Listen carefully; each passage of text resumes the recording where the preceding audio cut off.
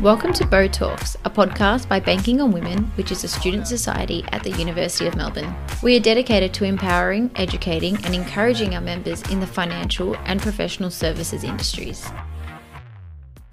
Bo would like to respectfully acknowledge the Wurundjeri people of the Kulin Nations, who are the traditional custodians of this land, on which we will be recording this podcast on. We pay our respect to their elders past, present and emerging. We're in conversation with Caty Harrall today.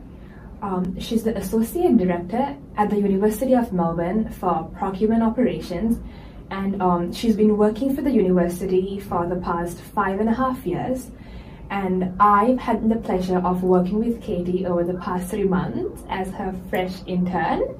And Caty's had a very interesting career shift from starting from pursuing exercise and sports science and then on to anthropology, and here she is being a director at finance and procurement for over 10 years. Caty, how long? I think I've been in procurement for like 15 years.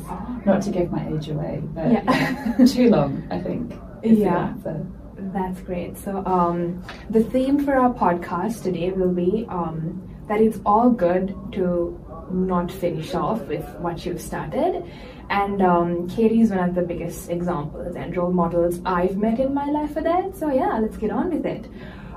Just start off by talking a little bit about yourself. About 15 to 20 years ago, not assuming your age again.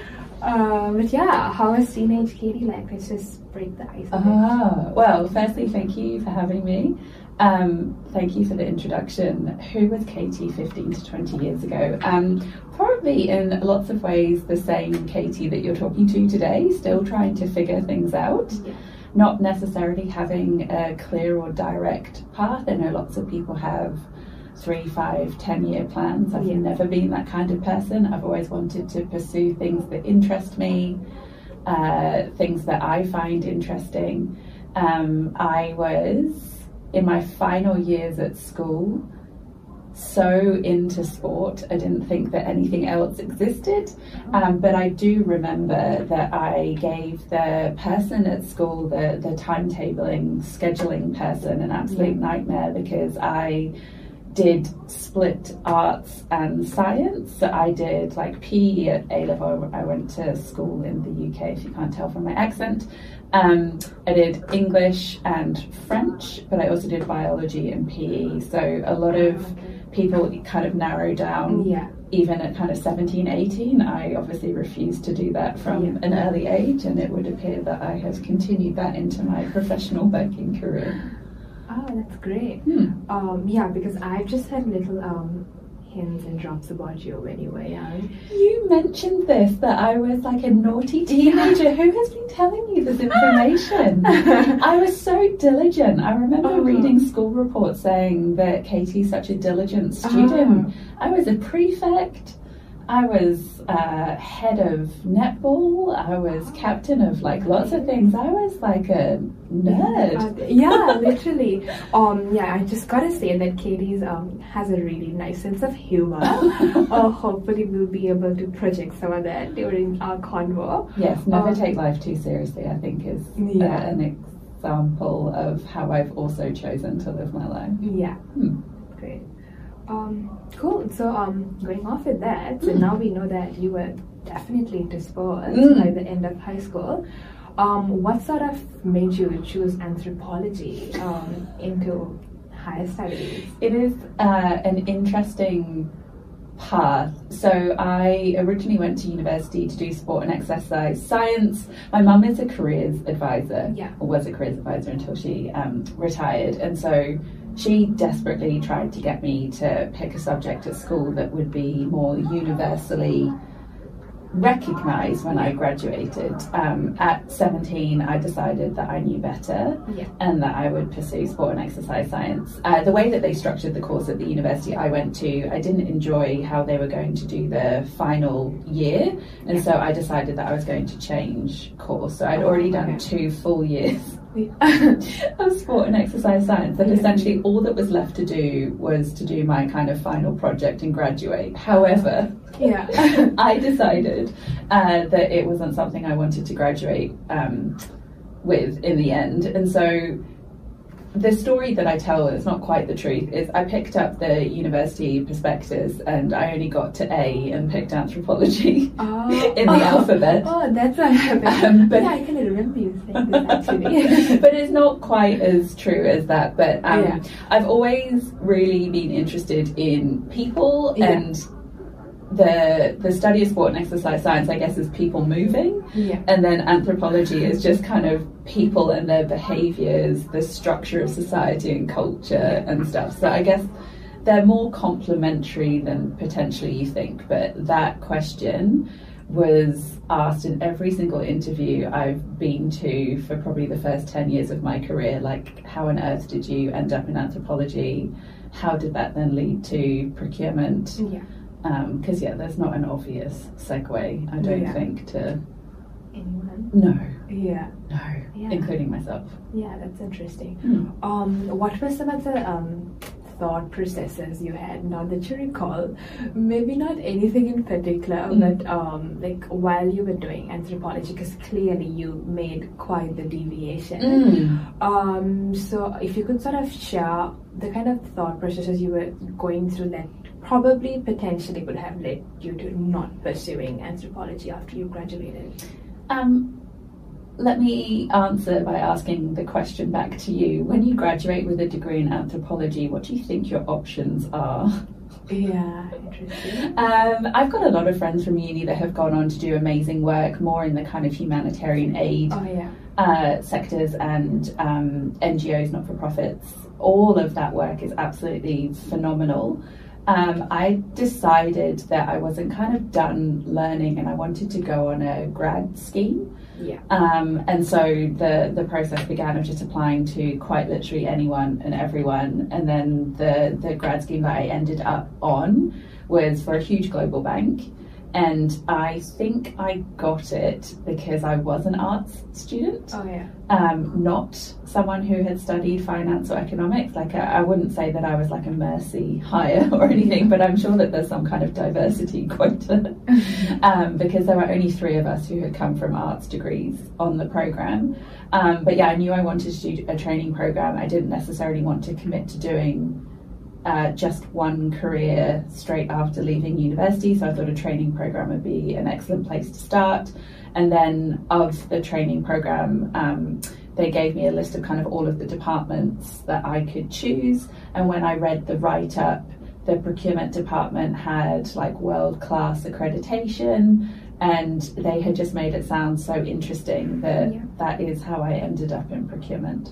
It was just a lucky pick. And now I can't get out. No. So this is kind of a different route that I'll be taking just for this question.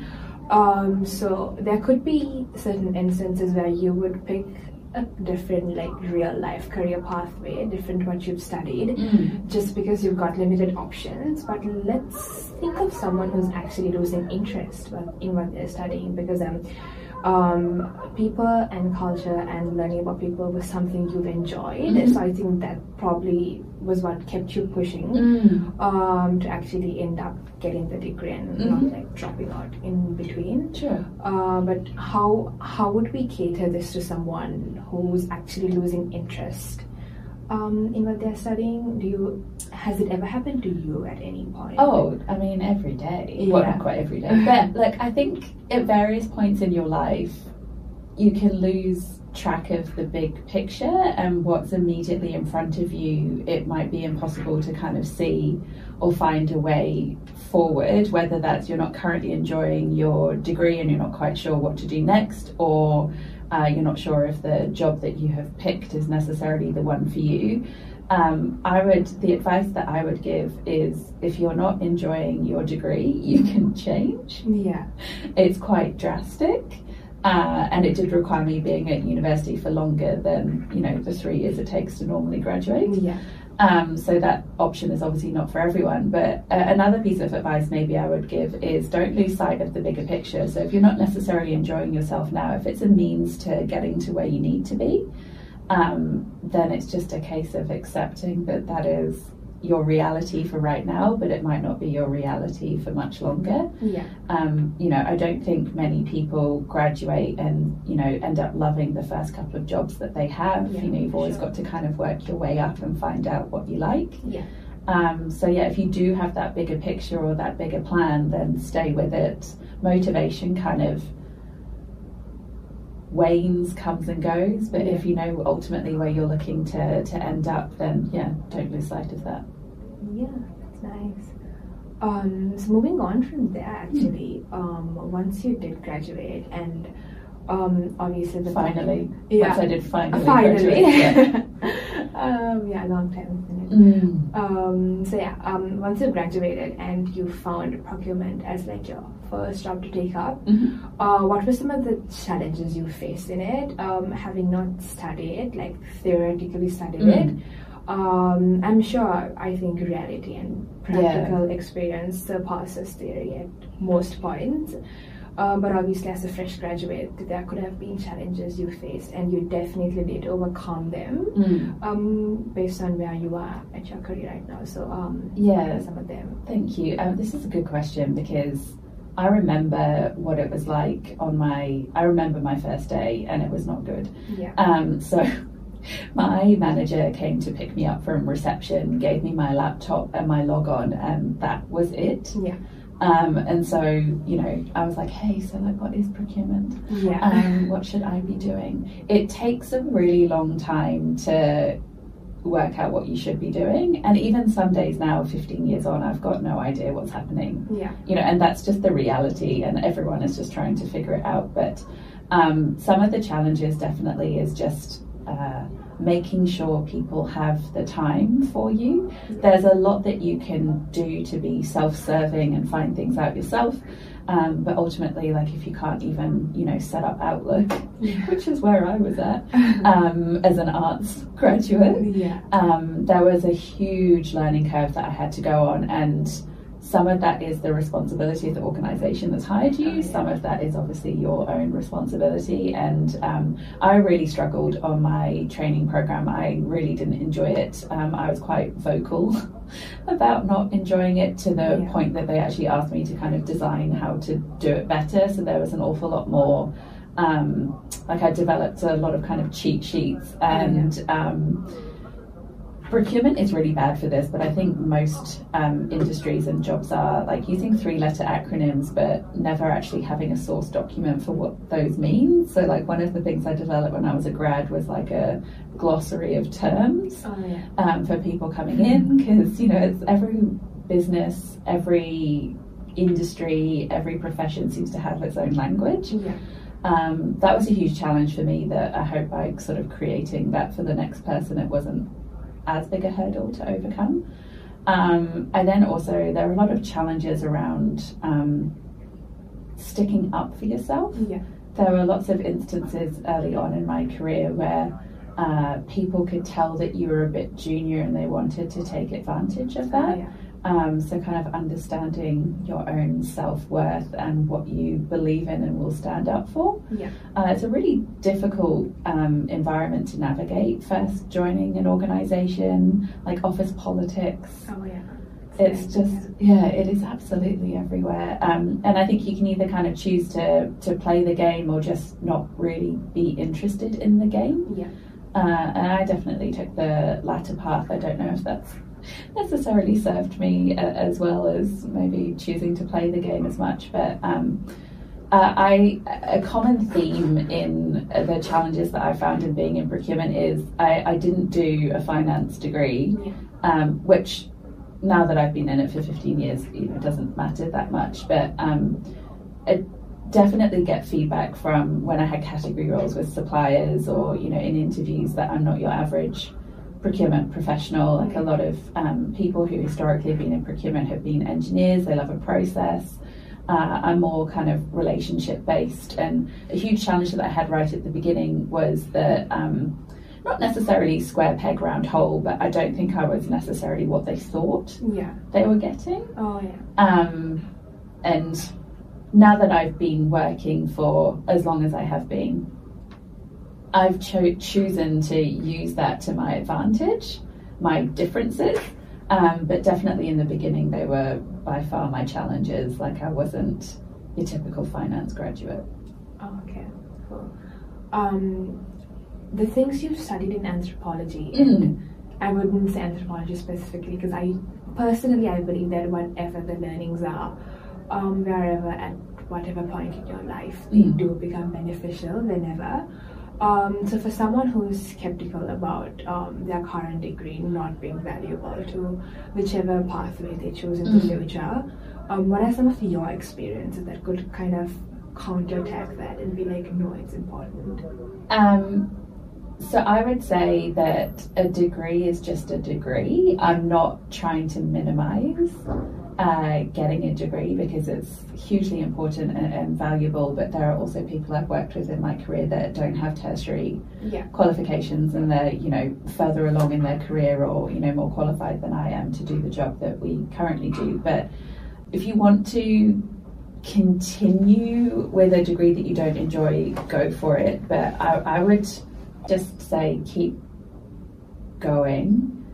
If you graduate with a degree where you don't know what you're going to end up doing, that's also okay. A degree is just an example to use to a future employer that you have been able to spend 3 years, or if you're me, more than 3 years, in an educational institution. You are able to go to lectures and hear what the lecturer's got to say, write your notes, take a test, or write an essay that, you know, reflects the learnings that you have. It's all kind of part of the process. You know, whether you end up graduating with a degree in engineering versus, you know, an arts degree, but you're both then going for a role. To me, as someone who's now hired a lot of people, yes, I do look at where they went to university and what they studied, but mainly just from a I'm interested point of view. I don't, I've never disqualified anyone from the recruitment process because of a degree that they did or didn't do. And I certainly see it in lots of job descriptions that I'm looking at the moment, that people say, oh, you need to have a degree, it would be preferable if it was in this kind of thing. I don't buy into that. I think, you know, when you go to university, you're 18 years old? 19 years old? I mean, who at 18 knows what they're going to do for the rest of their life? I didn't. I still don't. I took a shot in the dark, got it wrong, changed course, graduated, and here I am. It matters as much as it matters at that point in time, right? Like, the exams that you take to get to university feel like they're the most important things in the world at that moment in time. You then go to university to study the subject that you think you want to study because it's going to get you to A, B, or C. That really matters at that moment in time. They're all just stepping stones. So yeah, if you're listening and you're not interested in your degree at the moment, but you've only got a certain period of time left, or interested is maybe not the right word, it means as much as you want it to mean. You know, go out, get industry experience, go to networking things, speak to people who work in the job that you think you might want to end up in. There are so many avenues and pathways to getting jobs. It's not all just about your degree. Although we work at Melbourne University, so I feel like I should say it's all about your degree. And come to Melbourne, it's great. Didn't I say she has great food? But yeah, thanks for that. I guess most of us needed to hear it. Because probably most people listening to the podcast right now are contemplating on what they should be doing. I don't know, maybe this week, I guess, in the next hour or so. And I personally believe that everything you said is what actually happens in real life. So that's lucky. I would also say it's okay not to have all the answers. No one actually does. And if people say that they do, they're lying. Literally. So going on from there, after you started your career, are you able to share some of the highlights on some of the experiences you had where you finally you felt like you found your ground, you found your standpoint, and this is what you want to be doing? Because given the fact that you've been in procurement for 15 years, I'm sure there had definitely been instances. Highs and lows. Yeah, highs and lows for sure, but I guess the highs were strong enough to let you have continued in this industry for as long as you have. Yeah. So are you able to share some of those experiences just so that we are able to relate and we know, okay, if this is what I'm feeling, then maybe what I'm doing is the right thing? I would say that the biggest thing for me is time. Yeah. Like, you need time to settle in, you need time to understand about your role, if it's for you. Like, you might have a gut feeling and that's probably not going to be wrong, but I think for me, doing my grad program just felt like an absolute whirlwind. I felt like I never had my feet firmly planted on the ground, mainly for the reasons that I kind of spoke about like a couple of minutes ago. But probably it took for me to change jobs, or to get my first job off of the grad program, to actually kind of believe in myself. But it's kind of all self-fulfilling in that you have a bit more time, you get a bit more confidence, you get a bit more experience, you get a bit more confidence, like you get to try new things, that brings more confidence. Like, there's a whole kind of theme and reason for it. But I think the highs for me, I was so fortunate that the grad program that I got into, which by the way I don't think I would have got on if I was up against all of you guys and everything that you guys do to get onto programs these days. But it was a global program. I worked for a global company. I got to see and speak to people all around the world doing things. Procurement gives you a really good kind of helicopter view as to how organisations are run, not only the organisation that you work for, but then the categories that you manage, the suppliers that you work with, kind of how their organisations run. So you have a really good understanding as to like what's happening in the market in your little pocket of the world, for sure. So I think that kind of kept it interesting. I've never had like a full plan for what I wanted to do and where I wanted to go next, but every job that I've had, I've always wanted to work either for a different company or in a different kind of industry, and if the industry wasn't different, then in a different category. So the only kind of decision that I had every time I moved roles or jobs was to just go and do something a bit different. And I think that also keeps things interesting. My hat goes off to people who kind of have worked in the same job for years and years. The difference is what kind of has kept the energy going for me. And then, you just, with that, again, you get a little bit more experience. You realise that actually it's the same wherever you go.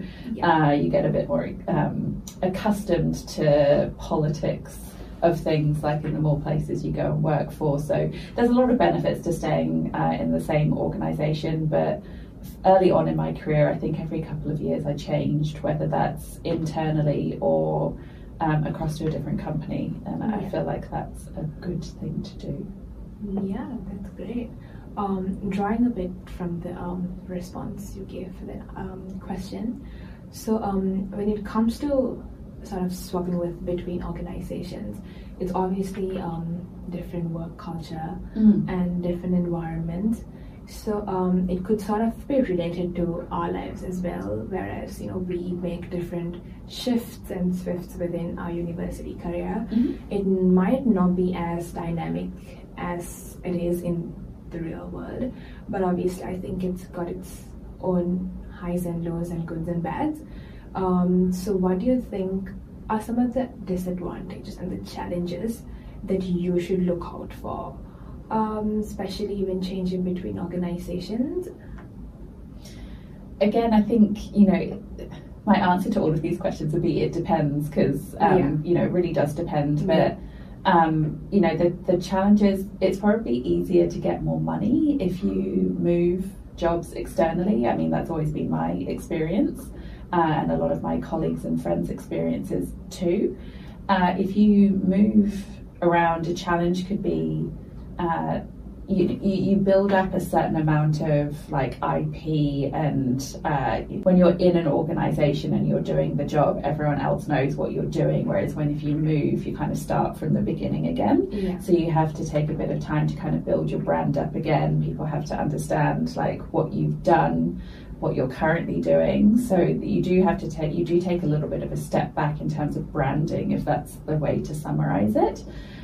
So yeah, there's a few different variables, I guess, that you have to offset. You probably get a bit more money, but you have to kind of start again.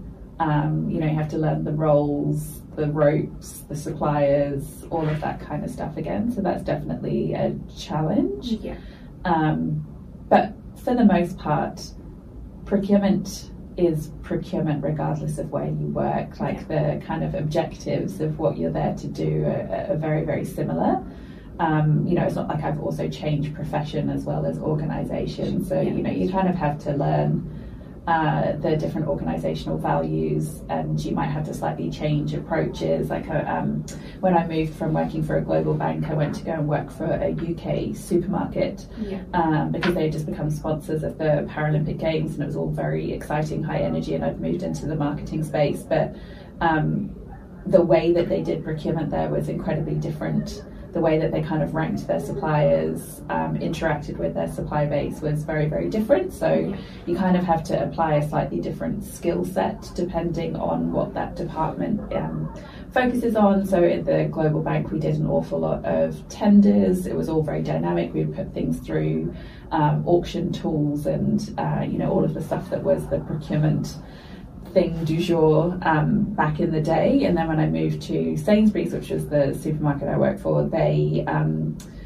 didn't do any tenders, and they just wanted to sit down with their suppliers and have more of a relationship-based conversation around what could they do to kind of extend the contract. So it's a challenge because you're having to draw on different skill sets, which depending how far along in your career you are, you've got experience with, but ultimately it's a good thing, because you're getting to try on.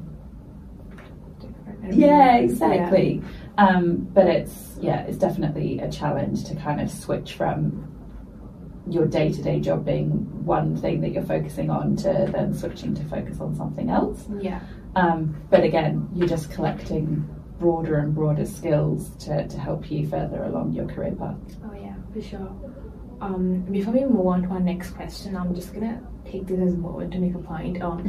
Even though this conversation was mostly about bringing out and projecting the challenges you faced, it's mostly because I think the challenges a very successful person and also a very experienced person has faced has a lot that can be taken out and that can be communicated with other amateurs who are trying to figure out what they need to be doing. So all of these challenges that Caty's been experiencing, they are definitely to project the how much experience and how successful and how comfortable and how proficient she's in her career right now. So you're too kind, thank you. And it's also okay not to have it figured out. I don't have a plan for what's next. I just tend to try and enjoy what I'm currently doing. And it's also okay if you don't know that either. Yeah, that's nice.